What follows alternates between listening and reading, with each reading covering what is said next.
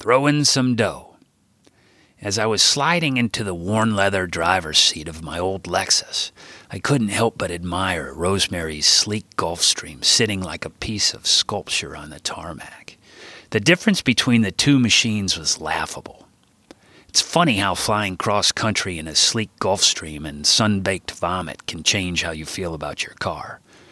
I looked at the backpack full of Dusty's money in the seat next to me and decided, while fighting off a gagging reflex, it might be time to treat myself to a new rig.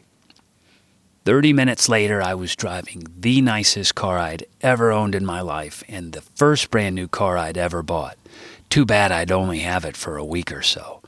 There was a familiar pounding in the air, and it was coming from the direction of the service department entrance.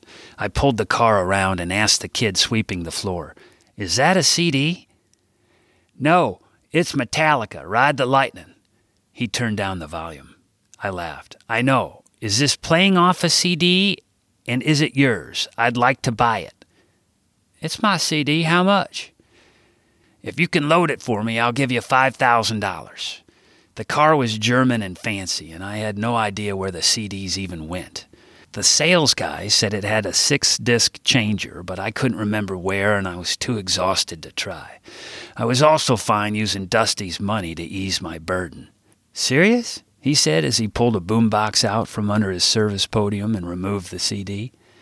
As a heart attack, I pulled a packet of money from Dusty's bag and showed him. "What's your name?" You should have seen him jump. "Bolton Warren, sir." Within seconds, he had the CD in the changer cassette and the cassette back in the glove compartment. "Here you go." I handed him the money. "You are serious?" he asked, holding the money like he'd have to give it right back. Tears started rolling down his cheeks, but he wasn't crying or making an ugly face. "Bolton, what are you—" "You can call me B.A.," he said, still staring at the thick stack of bills in his hands. "You really giving me this?" "It's yours. I love Metallica. Ride the Lightning is an all-time favorite, one of my first records. I just bought this rig, and that's exactly what I need to break this beast in with. There's like 4 million speakers in here." I was pointing to the stereo and the speaker arrays, but he wasn't looking at anything but the money. Crocodile tears were coming out, but no ugly face, no bawling. How did he do that? He was stoked, and I felt great. The money in the bag meant nothing to me. I'm not even sure I could spend it in a week if I wanted to. "What are you going to do with the money, B.A.?